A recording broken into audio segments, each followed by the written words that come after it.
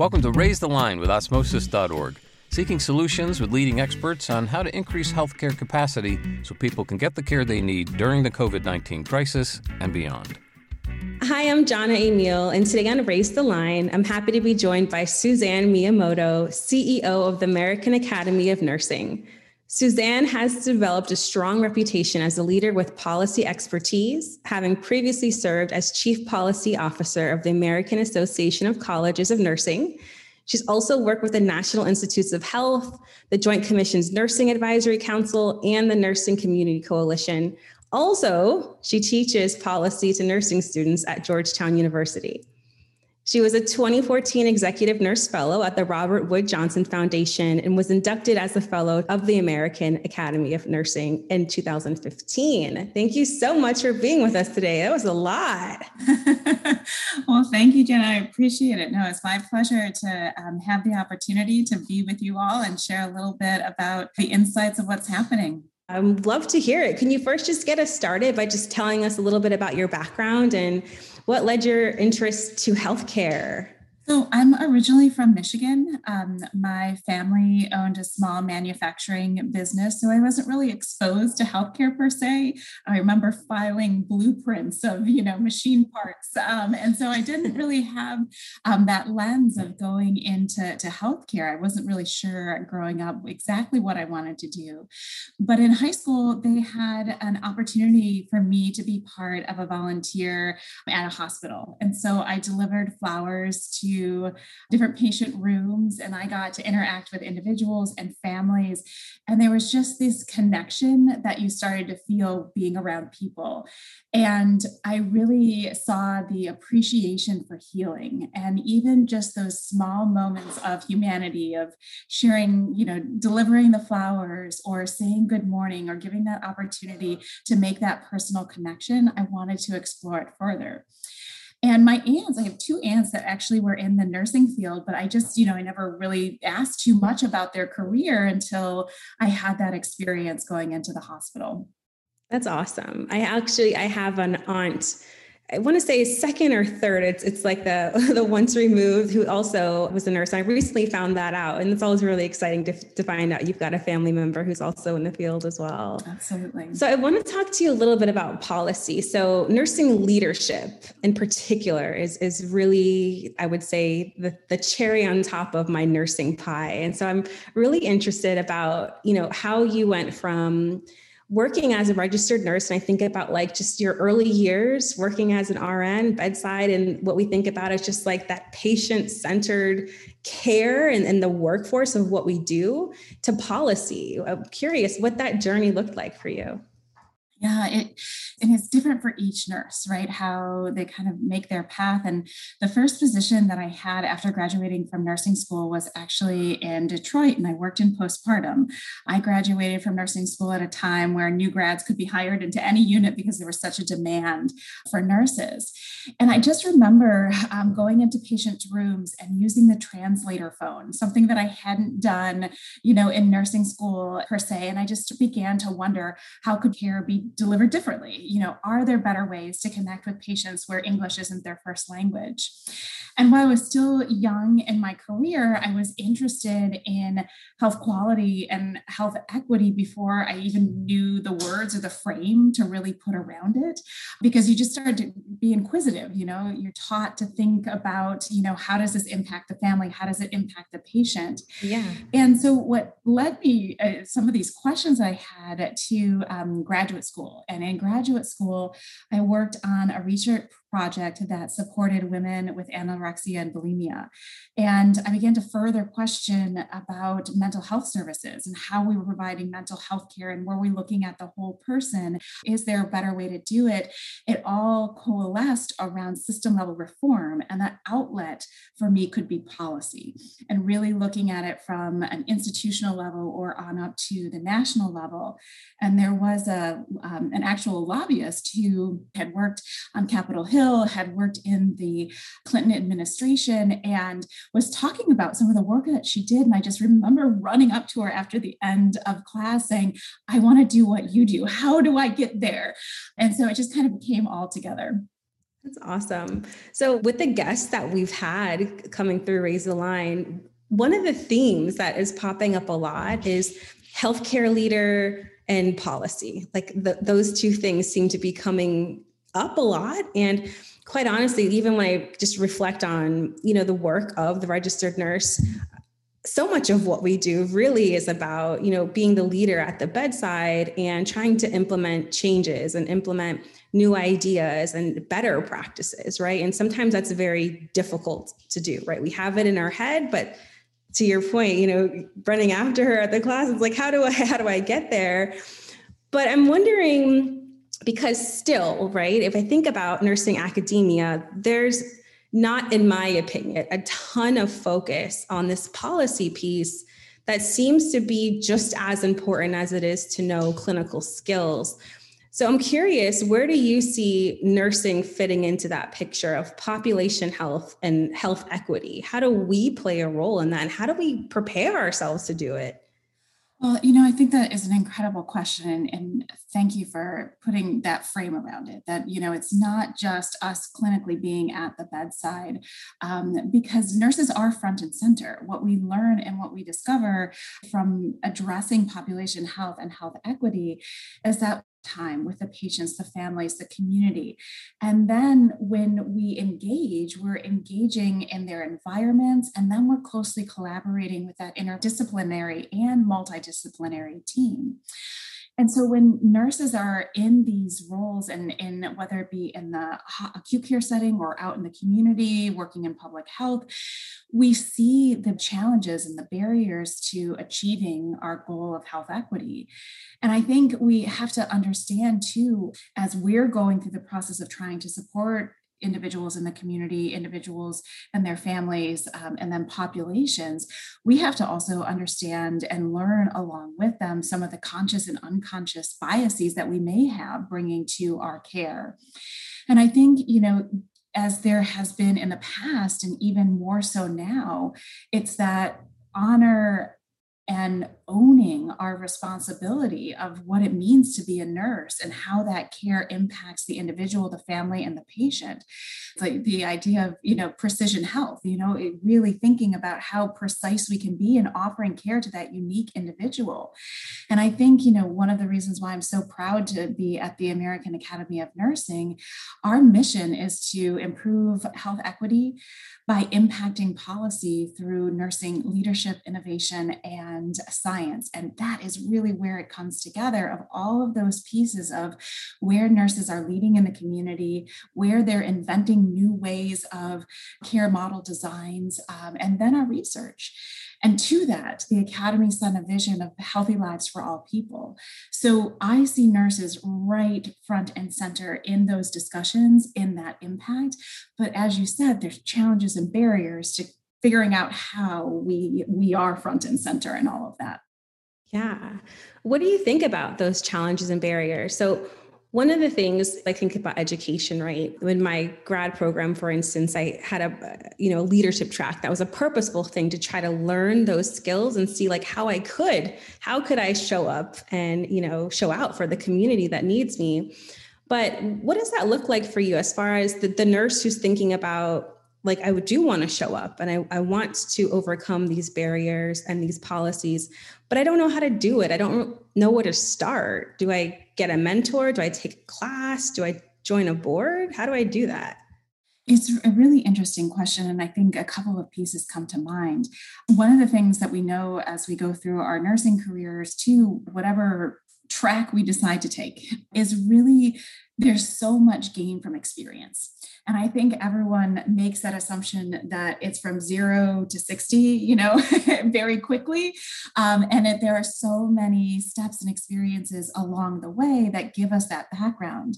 I remember one of the things that I think is a challenge, but also an opportunity for us as a profession, is when I was working as a lobbyist and in my role at the American Association of Colleges of Nursing, there were so many voices It was, every single healthcare organization, professional society had a voice on the Hill. And how did you make that voice rise above over time? And it really is in coming back to the evidence and personal connections that are paramount.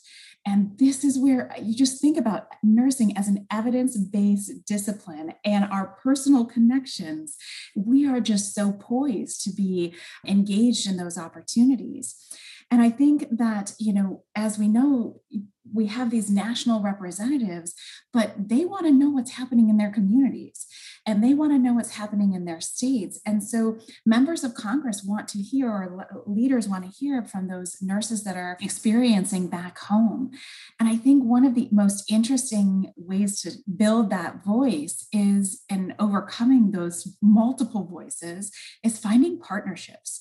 The unlikely ones and the likely ones, and they really come together for the most compelling cases. So as nurses are starting to think about when they first, come to how do I make my voice heard, there are those partnerships. Find someone that's doing work in an area that you're focused in on or you're passionate about, study your issue, make sure that you have that evidence to go along with that personal connection. And I will say, always going back to, if it's policy work that the angle or the lens of that individual nurse is striving towards, the national and state organizations are a resource. And it doesn't necessarily have to be a national or state nursing organization. It could be something focused on Alzheimer's, or it could be focused on, another area of disease a nurse may be interested in learning more about. So there's these small steps, right, that we have to remember that are really important and give us so much experiences that build that leadership and that career over time. Yeah, I love that. I love that you mentioned the voice, using your voice and uplifting your voice and being empowered in that way. And I think that the small steps really sticks with me, because oftentimes when we think about, wanting to implement a change, right, and wanting to lead, we think about a big level, right? I'm going to march to DC and I'm going to do this new thing. But we do forget that we inform policy and we do implement changes on maybe what we think is small and don't really consider it, right? And that could be like a bedside nurse who has an idea or who's recognized some type of gap or a problem and brings that up to the manager, right? And says, hey, this is what I recognize and this is what I think that we might be able to do. And I've thought about it and here's a potential solution of how we can meet that. So that's leadership. And I think in that way, sometimes that gets lost, right? That gets lost in the sense of, if you really want to make change, you got to be way up here. But to your point, exactly, and beautifully said, change starts really at your feet. I had one really incredible nurse once say to me, you are a leader from whatever seat you sit in. It does not matter. It is that being able to, again, going back to that, making your case, having your evidence, and really making those personal connections that are so strong and can carry that voice even when you're not at the table. That's awesome. I agree with that.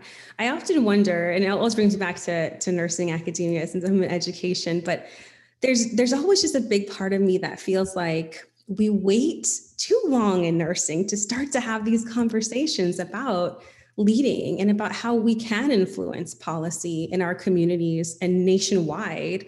And I always wonder, what does the world look like when we start to encourage and really fill up nurses with this idea from the beginning, when they're in their pre-licensure program versus waiting until, if you've been in the field for years and years, and maybe you felt like you had this urge or this desire, but you didn't quite know how to step out and do that. My students are tired of me saying this for sure, but I think that when we start to have those conversations really early and empowering those nurses to use their voices, it looks like a very different world to me. Well, and I will tell you, I wouldn't be where I am now if I didn't have educators like yourself. I was very fortunate in nursing school to have professors and, PhD chairs that said, Suzanne, just go for it. I always feel blessed that they felt confident and encouraging in what I could do in the future, that I always wanted to make sure in my career, I give that back as early as possible, because it is paying it forward, if you will, that we don't have to wait forever. There are brilliant ideas and such passion at any level, at any age, and we have to tap it. Yeah, I agree with that. So we can't ever have a conversation without, of course, bringing up COVID. So I'm curious, in your particular role and what you do day to day and what you've seen, what do you feel, or, what have you identified of, what's COVID revealed about our healthcare system? And are there steps that we can take to strengthen that, more specific in nursing? What's nursing's role in what we've seen potentially is broken or has been broke by COVID? There's going to be a day where that isn't a front and center question or part of the conversation, but it is looking forward to it. I am sure. I know we all are. But there's just so many lessons that we're learning and realization of how broken in places are where the system is. And my first thought goes to, essentially our public health infrastructure. I mean, for years, we've been underfunding the public health infrastructure or not building up the resources to have nurses, to have other health professions in the community doing that essential work. I mean, for so many people, they, heard of contact tracing for the first time, and public health nurses are like, well, that is not new. There's just so much that I think we're learning. But I think going back to that overall question, we do have structural and resource barriers that have really prevented us from attaining a more equitable system. And the pandemic has really brought to life the inequities across the system and even more front and center. And I think that there is a need and a growing desire to address those. And one of the things that I think is really important in our progress towards addressing them is representation. And I do think we need more representation at the decision-making tables, because we know that no single health professional, no single person that has a finance background or a policy background or are making those decisions have the holistic view or the entire lens of what the problems are. And so I think there needs to be a more conscious focus on considering what voice we have not heard from that will be critical in the success of our work. And ultimately, that creates more buy-in, that creates more consistent messaging, and that creates more trust in the system and the process. And I think what we saw throughout the pandemic was trust ebb and flow, because we were getting different messages and it was being shared in different ways. And even within the healthcare community, it was almost that perfect storm of all of these factors converging at once.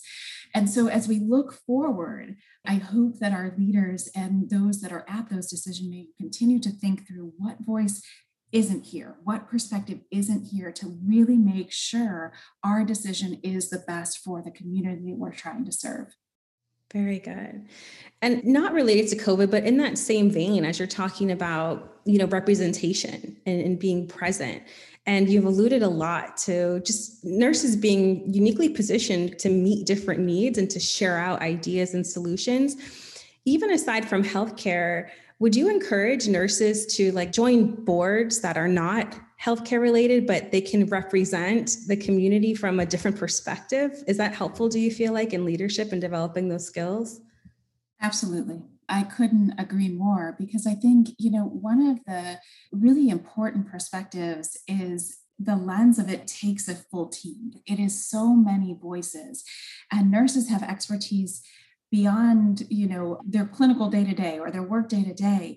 And more we see boards looking for those diverse perspectives and those diverse lenses. And yes, while there's still some traditional seats, that help make the board move and run, it is important to think about how we can incorporate them. So absolutely, seeking out opportunities that are outside of healthcare, because I think we're all enriched with learning from others. I will say I went to school to become a nurse, and yet the majority of my career I've spent in working in policy. And so if I hadn't learned from individuals that were lobbyists, that were analysts, that, were members of Congress and their staff, more importantly, their staff, I wouldn't have had as much of a successful career. So bringing collaboration and partnerships is so important. Learning how to take that passion you have from a communication standpoint. how do you message that into the community that will resonate? I don't necessarily have that expertise as a nurse, but somebody else will. So building those teams for impact brings all voices to the table. That's fantastic and such a good point there. I feel like all knowledge that we can get from others, and we talk about interdisciplinary and multidisciplinary, but even outside of healthcare, it's invaluable. That's a fantastic point. So, we're a teaching company, right? And we love to fill knowledge gaps. I'm curious if there's any topic that you'd like to educate us on that you think that everyone ought to know. That is a really great question. And one of the things, as you know, about our profession, it is incredibly enriching and flexible. And there's so many opportunities for individuals to move down. And I think that one of the things that we've seen over the course of the pandemic is really the importance of individuals that have seen what this disease has brought, how it has impacted communities, how it has impacted families. But going back to that piece that I mentioned earlier about public health, public health is such a core critical function within our country and around the globe. And I think hearing more about that infrastructure and how we deploy our efforts, I think about Rear Admiral Susan Ortega, who is the acting Surgeon General. Hearing her lens on what it has been, and she's been deployed for Ebola, in Africa, and she has worked through some of the natural disasters. So how do we take that additional lens of the public health and policy infrastructure would be, I think, really exciting for people to learn more about and understand why they're in uniform and where their work lands. Yeah, you know what? I agree with that. That would be fantastic. I think we're going to have to bring that back to the team. Now, for any students in particular, I'm thinking about any nursing students or even a registered nurse who's practicing right now and is listening to this podcast right now and really wants to meet the moment where they are in their career, whether it's a challenge that they're experiencing that they have an idea to overcome, or if they just really are thinking about utilizing their voice to implement some type of change. But in this moment, they're thinking, no, I can't do it. This is not going to matter. This is not my role. What would you say to them? Why not? If not now, why not? When you ask that question, I reflect on my, 22-year-old self thinking, how did I just decide I'm going to move out to Washington, D.C. and I'm going to, a couple of years later, I literally packed up a U-Haul and drove out to Washington, D.C. and started working, and just said, I'm going to find a job. I don't care how long it takes. I'm going to find a job. Now, there was a lot of barriers and challenges throughout that process, but it, if not now, when, right? And I think, as we go through this process and just give ourselves that confidence and that encouragement, one of the things that I reflect on too, and we just recently, one of our staff, we have a staff meeting each week and we bring quotes for inspiration to the team meeting. And the one from last week that I think helps in this moment too is about, we are all leaders in our own right, in our own way, and we have to find our own confidence and our own voice and our own stride. And oftentimes we think to ourselves, well, I haven't reached that piece or that pinnacle, and I haven't received this credential yet. And we think about how we can find our right mentors that help us get beyond those preconceived notions we have for ourselves. It's not just the stereotypes others may have of us, but the stereotypes we have of ourselves that can be barriers. And I don't have the exact quote on that, but that was Shirley Chisholm, Representative Shirley Chisholm, that talked about recognizing not only those stereotypes of others, but those of ourselves. But the one quote that resonated as I think about looking for mentors and looking for individuals was from Maya Angelou. And she said, basically, I've learned that people will forget what you said, people will forget what you did, but people will never forget how you made them feel. And I've had so many great mentors, but I know that those leaders made me feel that I could take on the biggest challenge and drive for change. And I think you have to surround yourself with people that say, go do it. Open your lens, open your voice. And those individuals are the ones that are truly authentic and compassionate and grace. They give grace. and they're intelligent. And I think that's in this day and age where we have so much barriers pressing down on us, find the people that give you that light and bring it back to the world. That was beautifully said. I am feeling more energized about nursing than I did when I woke up this morning now after talking to you. That was fantastic, beautifully said. And I absolutely agree with that. Thank you so much, Suzanne, for being with us today. This is great. No, it was my pleasure. And thank you for your time. I wish you the best of luck in your career. And please keep mentoring those students to be authentic and find their light. Absolutely. We need them. Thank you so much. I'm Jonna Emil. Thanks for checking out today's show. Remember to do your part to flatten the curve and raise the line. We're all in this together.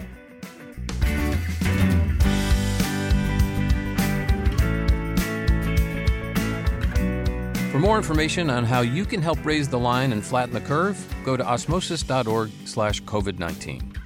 If you like this podcast, please share it on your social channels.